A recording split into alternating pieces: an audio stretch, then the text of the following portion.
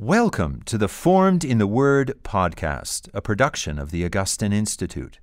Your hosts, Dr. Jim Prothro and Dr. Israel McGrew, will review the lectionary readings for this Sunday's Mass, explain their context, and help you to appreciate the Church's wisdom in selecting them. Hello, welcome to Formed in the Word. I'm Israel McGrew. I'm James Prothro, and I'm wearing Dr. Gray's tie. And we are professors of sacred scripture at the Augustine Institute. Today we'll be looking at the lectionary readings for the fourth Sunday of Advent. We'll explain each reading in turn, their context, some of their main points, and draw out some of the continuity between these readings that the Church, in her wisdom, has put together to lead us into the mystery of Christ. This is a resource for lay people who want to enter the Mass more deeply by reflecting on the Word in advance. It's also especially for priests who want to reflect on the Word as they prepare their homilies in advance of feeding their congregations on the Word. Thanks so much for that introduction. I'm going to open us up now in prayer, and as I did last week with a prayer attributed to Origen, who's a giant of biblical interpretation in the early Church. Let us pray. In the name of the Father, and of the Son, and of the Holy Spirit. Amen. Lord, inspire us to read your scriptures and meditate upon them day and night. We beg you to give us real understanding of what we need, that we in turn may put its precepts into practice. Yet we know that understanding and good intentions are worthless unless rooted in your graceful love. So we ask that the words of scriptures may also be not just signs on a page, but channels of grace into our hearts. Through Christ our Lord. Amen. In the name of the Father, the Son, and the Holy Spirit. Amen. All right, thank you. Today's readings are all really centered on the relationship between God and the son of David, who's also the son of God, right? In the Davidic covenant, and this was one of God's gifts to David and to his dynasty, that David's sons would be called his son, right? This would be the context of adoption. Obviously, in Christ, this takes on a new meaning, who is both son of God, literally, as well as son of David according to the flesh. Yeah, so this, just to clarify for anybody, this is in 2 Samuel 7, right? Right, especially Davidic where covenant. The Lord says, David, I'll build a dynasty for you, right? So it won't be like Saul, where he was king, and now he's gone, and now new family, right? But that David's line will always have a king on the throne over God's people, and he says, right, he will be a son to me, and I will be to him a father. Right. So the Davidic king is a kind of son of God. And of course, there's a big Davidic king who's the son of God completely. Right. Yeah. And so our first reading is from Isaiah 7, verses 10 through 14. And this is going to be worth just reading in its entirety. The Lord spoke to Ahaz. Ahaz is a Davidic king. He's actually a really bad Davidic king. He burns his son with fire. You can read 2 Kings chapter 16 and 17 to learn more about Ahaz, and 18 and 19 to learn about his son Hezekiah, who is a good king. So Isaiah goes to Ahaz on behalf of the Lord. Ask a sign of the Lord your God. Let it be deep as Sheol or high as heaven. But Ahaz said, I will not ask, and I will not put the Lord to the test. And he said, Hear then, O house of David. Is it too little for you to weary men, that you weary my God also? Therefore the Lord himself will give you a sign. Behold, the virgin shall conceive and bear a son, and shall call his name Emmanuel, which you know means God with us. Right? And so this is obviously very famous, and it's also a little confusing as you read it. Like, I just told you that Ahaz is a bad guy, but he just said, I will not put the Lord to the test, which sounds like something Jesus said, right? You will not tempt the Lord your God. So this sounds like a pious phrase, but then Isaiah seems to be kind of mad. In fact, Isaiah is mad, right? O house of David, will you weary my God? So the Lord will himself will give you a sign. Behold, the virgin shall conceive and bear a son. Aha, Jesus. Jesus is God with us. This is beautiful. This is a good thing. But we know Ahaz is a bad king, and Isaiah seems to be mad. And so it's kind of bewildering what's going on here. And so the historical context of this passage is really key, I think, for understanding what's going on, right? So in the start of chapter 7, and we get this in 2 Kings 16 and 17 for its kind of larger narration. In the start of chapter 7, we have northern kingdoms, right? Israel, the northern kingdom of Israel, or Ephraim, and Syria that are invading the south. They're looking to take Ahaz off the throne and put their kind of puppet king on. That way they can all be in a coalition against Assyria. And so Ahaz recognizes that his throne is in jeopardy. And God sends Isaiah to him with his son, Shear-Yashuv, right? Great prophetic sons' names. Thanks, Dad. I guess he's your prophet, and you didn't have a choice. But Shear-Yashuv means a remnant will return. Right? So Isaiah's son his name is a prophetic act. Right? So Isaiah goes with his son, Shear-Yashuv, right? A remnant will return, to tell Ahaz, it's okay. Just trust God, and you will be fine. And in fact, this is where we get this really famous expression in verse 9. The head of Ephraim, right, Israel, this is one of the northern kingdoms, and the head of Samaria, the son of Remaliah, these two northern kingdoms that are attacking you, they're going to be destroyed within 65 years.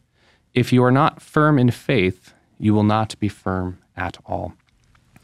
This verse has been famously kind of mistranslated in the Septuagint as if you don't believe, you won't understand. And this has had a lot of life, actually, in the Western tradition.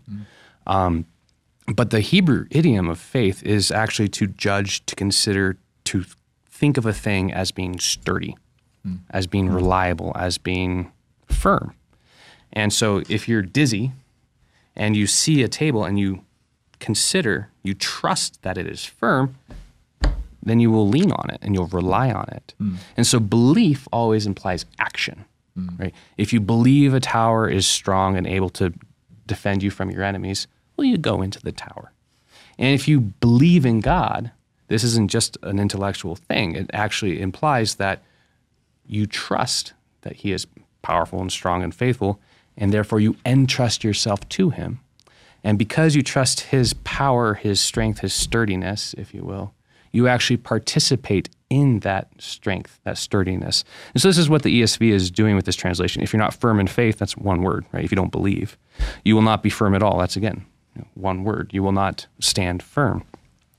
And so this is Isaiah's invitation. Do nothing, trust God. And Ahaz says, no, I'm not going to put the Lord to the test.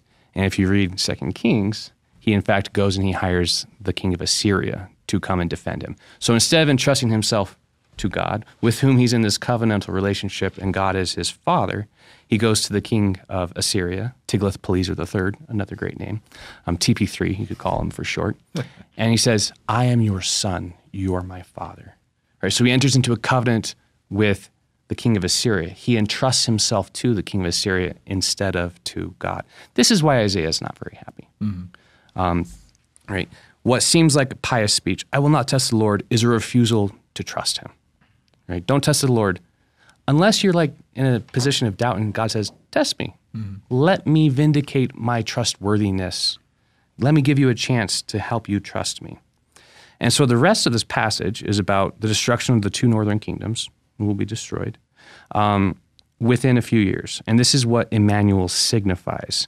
Right, so picking up as our reading continues, he shall eat curds and honey when he knows how to refuse the evil and choose the good. Before the boy knows how to refuse the evil and choose the good, right? Before you have like taste preferences, the land whose kings you dread will be deserted. And this happens within like 2 years. Right? So obviously, right, Isaiah 7:14, virgin will conceive, bear a son, and his name will be Emmanuel, God with us. As Matthew 1:21 makes very clear, this oracle ultimately refers to Christ. But God is also speaking to a more proximate historical situation. God actually cares what Ahaz does. And so it's worth recognizing that this Emmanuel oracle has a historical context. And when we turn to Matthew in a moment, we'll see how maybe this historical context can actually help us appreciate just what is being done in Matthew. So if you look at chapter 8, there are basically two different candidates for whom this oracle might have been understood to refer to historically. One would be Hezekiah, the son of Ahaz. And chapters 9 through 11 continue to talk about this Davidic son, this Davidic king. Right? We saw chapter 11 a couple of weeks ago, right, with this stump of Jesse and the root that comes out, the shoot that comes out. And we saw how that is also applied to Christ. But we can also see very much how chapters 9 through 11 apply to Hezekiah. And so it's really easy to apply this child who's born with the child who's born in chapter 9 through 11. But we also have another candidate in Isaiah's second son with an even more fun name, Maher-shalal-Hashbaz. This is in chapter 8, verses 1 through 3, where Isaiah actually impregnates a prophetess, and she bears a son, and the Lord says, not call his name Emmanuel, but call his name Maher-shalal-Hashbaz. For before the boy knows how to cry, my father, Avi, or my mother, Emi, right? These are pretty easy things for a toddler to say.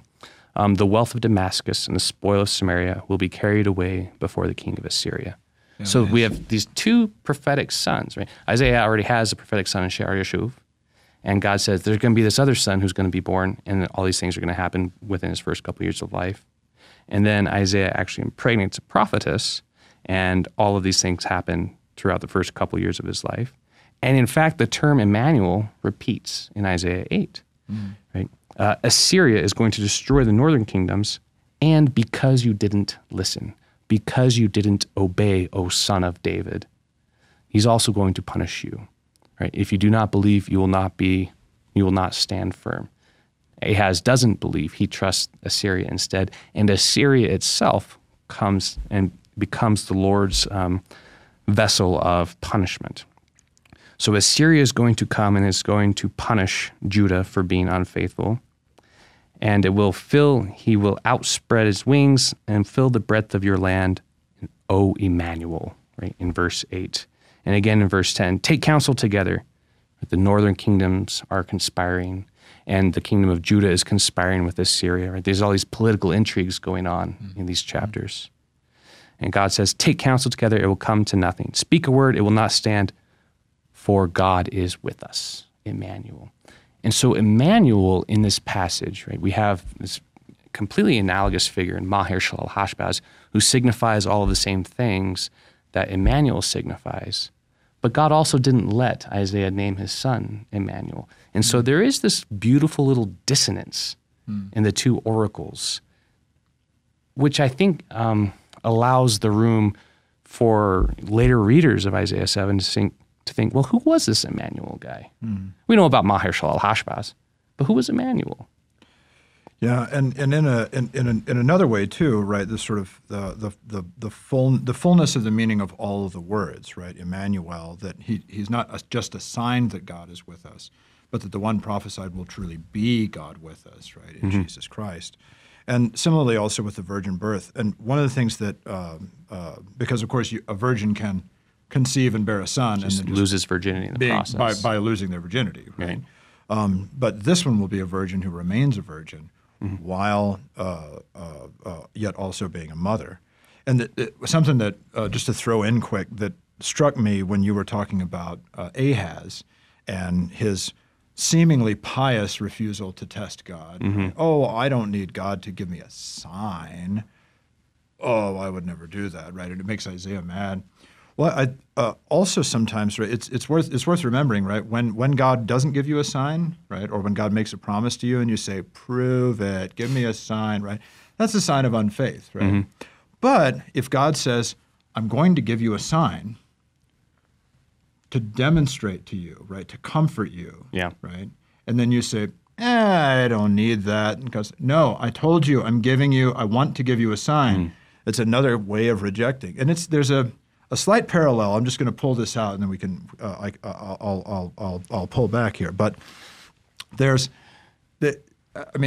you heard? I know I've heard, and maybe you haven't heard it, right? But I know I've heard some people say, "Well, I don't need." Right? They have like doubts about a doctrine, maybe about the virgin birth, right? And they go, "Well, I don't need miraculous things to believe in God. I don't need the Son to be born of a virgin or to have been raised from the dead. I can just believe in the love of God without all that extra stuff. I don't need to like believe it hard or for you to prove it or anything like that. I can, it's like, well, maybe, and if God didn't give you these things as really important parts of your faith, then it would be fine and maybe pious to say, oh, I don't need extra proof. But these are proofs that he gave you. Yeah. So what you say to them is thank you, and you believe them, right? So there's maybe a little bit of a parallel there. Okay, pulling off of that. Yeah. So I just want to draw one more thing out before we move on to the gospel, which is the kind of dual significance of Emmanuel, right? Like we said, we know this in the context of Matthew 1:21, and we know this in the context of the great Advent song, O come, Emmanuel. And so I think we have, by and large, dominantly positive connotations with this term. Mm-hmm. And if you read much of the Gospel of Matthew, you'll realize that Jesus is a pretty gentle, loving, kind person. But if you refuse that love, he can also be pretty severe, right? The last few chapters, in it was like 26 around there, the destruction of Jerusalem, right? That's what Isaiah is talking about, is if you refuse the God of love, right, these waters that flow gently, right, this divine provision without destruction. If you refuse that and choose instead, the ways of the world, the ways of coercion and domination, well, then you will be coerced and dominated, right? God comes with love and the invitation to trust. But if you refuse to trust, if you refuse to give yourself to the God who can stabilize you, you'll get your own instability as the logical consequence of that. If you hire Assyria as a refusal to trust God, and you in fact imitate Assyria's cult and worship Assyria's gods, well, Assyria is going to keep on marching, and they're going to enter into your land too. And so Emmanuel, in Isaiah 7 and 8, the emphasis is on judgment and on suffering, right? This vengeance, divine vengeance for unfaith. But there's also, in both chapter 7 and in chapter 8, it ends with a note of hope, right, for the remnant. This is the kind of prophetic trope that a lot of people are bad, they're going to get punished, and it's going to be really bad. Innocent people are going to die too, probably.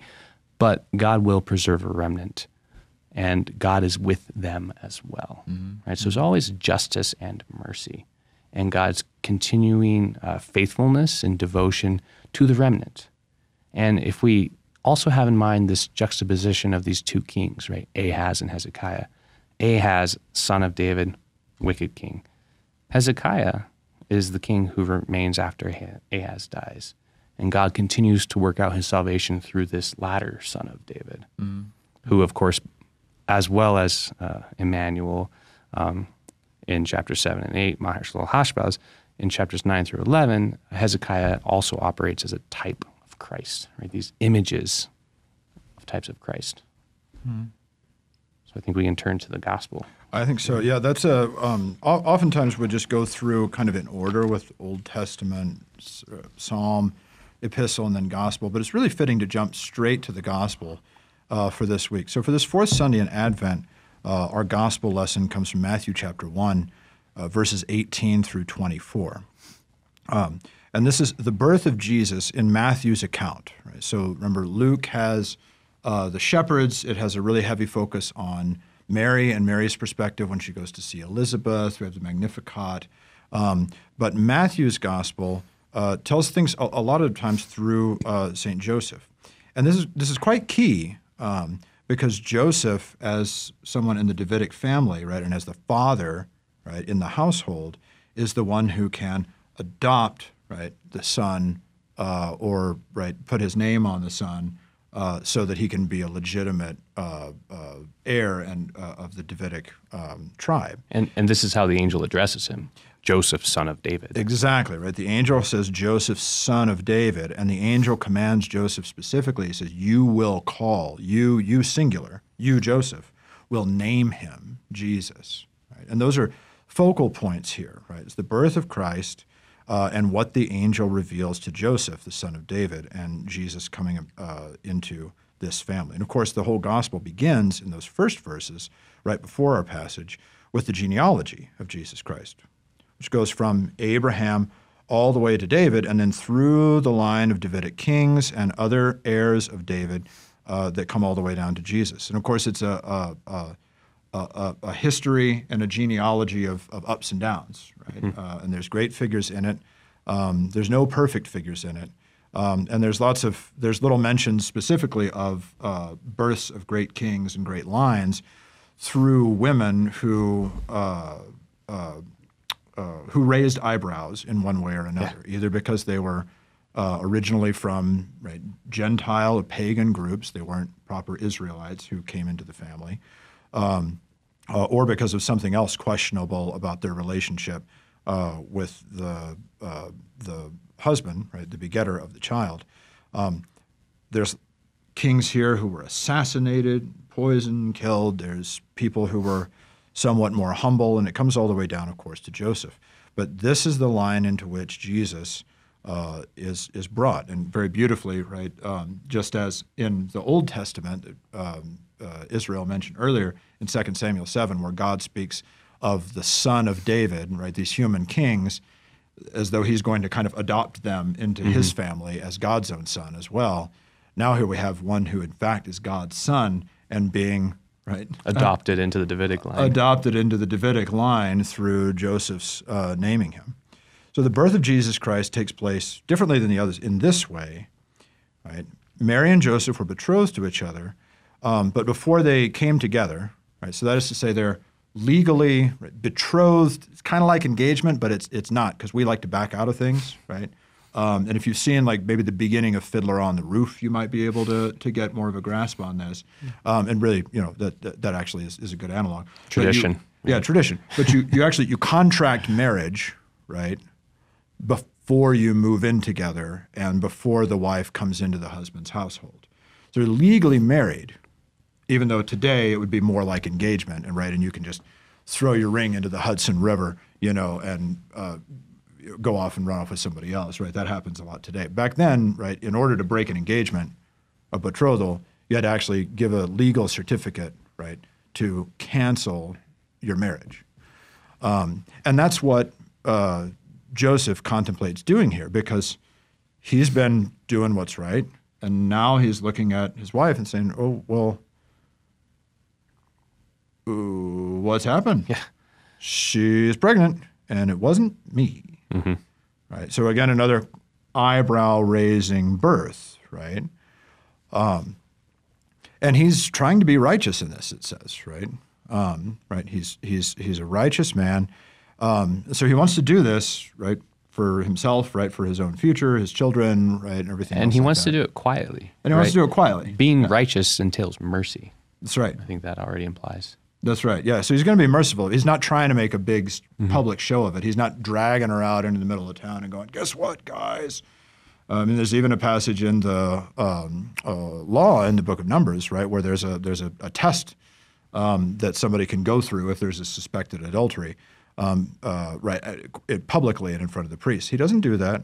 Right? But no matter what it is that he's got in his head or whatever his motivations are, his piety really comes through when he responds to the angel, because he responds with faith. Mm-hmm. Everything, I love that image you had before, everything in his world is spinning right now, right? My wife is pregnant, it wasn't me. We're not married yet, even though we've got the contract. Let's cancel this, right? Everything is spinning, right?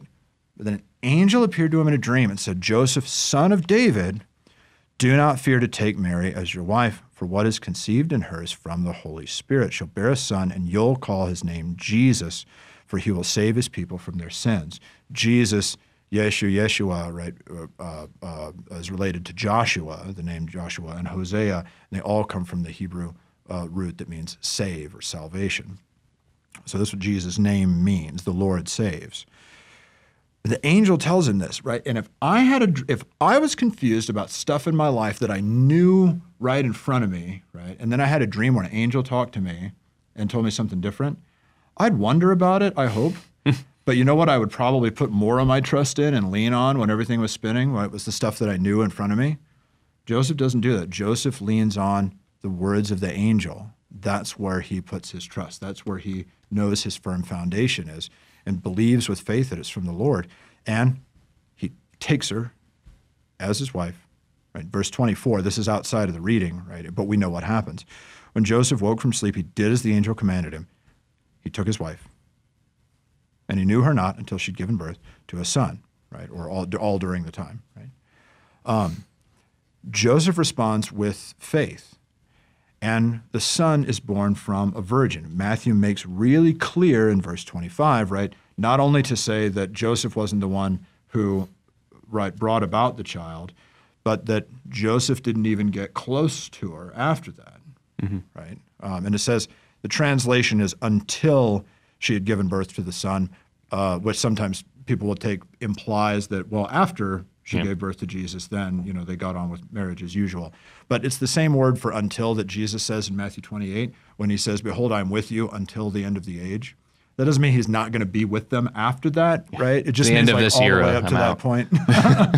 It just means from now on and up to that point, right? And beyond as well. Yeah, the inference of what comes after is not valid. Exactly. Yeah, that's right. So we're reading into it if we assume that in verse 25. But Matthew makes sure to say this is a virgin birth, right? Completely.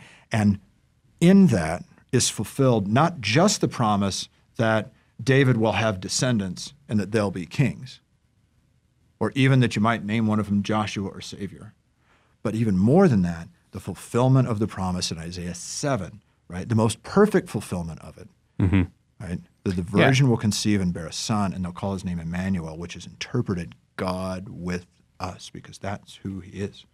Yeah, and I think it's worth just taking a moment with the language of verse 22. Right? All this took place to fulfill what the Lord had spoken by the prophet, right, by Isaiah, because it hasn't been fulfilled, right? And it's also worth observing that it's what the Lord had spoken through the prophet. And so Isaiah, in the 8th century BC, is in fact speaking authoritatively, representing God's perspective to Ahaz. Ahaz, who is actually included in the genealogy here as an example of a son of David gone bad. But the speech itself, God is speaking to that situation, but there's also a level in which the speech continues to speak and remains unfulfilled. So I think that we can, look back at Isaiah 7 and 8 and really appreciate the fact that when Isaiah's son is born, who is also a prophetic sign, who signifies all the same things that the Emmanuel son is supposed to signify, that God intervened and had him name him something else. And it's also perhaps worth observing, I'm going to do it anyway because I'm in the chair, that whereas Emmanuel throughout the oracle has these two valences of severe judgment and then mercy for the remnant, God names the first Emmanuel son Maher Shalal Hashbaz, which is all negative, right? Hasten spoils, hurry up plunder essentially, because all of these plunders and spoils are going to be carried off. Whereas now we have a different interpretation on Emmanuel, right? Neither Emmanuel child is actually named Emmanuel. Both Emmanuel children are named something else that expands on what it is for God to be with us. And so now here we have a shift, which isn't complete, right? Jesus does still speak prophetically and pronounce destruction and punishment, but there is a shift in emphasis, right? God is with us, and he's here to save. Absolutely. And so skipping here, we've only got a couple of minutes, but as a short note, the Epistle to the Romans draws all of this in together and really draws the prophecies, the Davidic line, and the coming of Christ as God with us into the church through Jesus' resurrection and the presence of the Holy Spirit in the apostolic church. So Paul introduces himself at the beginning of Romans. This epistle reading for the last Sunday in Advent is from Romans chapter 1, verses 1 through 7. And St. Paul here says, right, I'm an apostle for the gospel of God that God promised a long time ago through the prophets and the scriptures. It was about his Son, the Son of God, right, who is God, God with us, is descended from David according to the flesh. He's the Son of God, and this is demonstrated in his resurrection by the Holy Spirit. And through that Lord ascended, who has sent out his Holy Spirit, we've received apostleship to bring all of the nations to obedience, to the obedience of faith. So that all of us, right, that we as the church, right, that's where we sit, right, that the Lord who's promised has finally come, the Son of God, the Son of David, risen and ascended and has sent out his Holy Spirit so that even though he's ascended into heaven, And he really, not just even though, but right, because he's ascended into heaven, he's sent out his Spirit so that he can be present, right, in his power, his wonderful presence, right, Emmanuel, God with us in each one of us by the Holy Spirit and in the church. And that through the ministry of the church, we are brought to that same faith, that same trust, and that same right, strength in the Lord, right, stability, so that we can, right, if you're not firm in faith, you won't be firm, so that we can be firm, right, because of him. I don't remember what theologian I read this in, but I remember them saying something to the effect that through faith you actually participate in God's omnipotence, which sounds kind of a weird way of putting it. But I guess you can think of it in terms of if you have the faith of the mustard seed, you can tell the mountain, be cast into the sea, and it will do it. Right?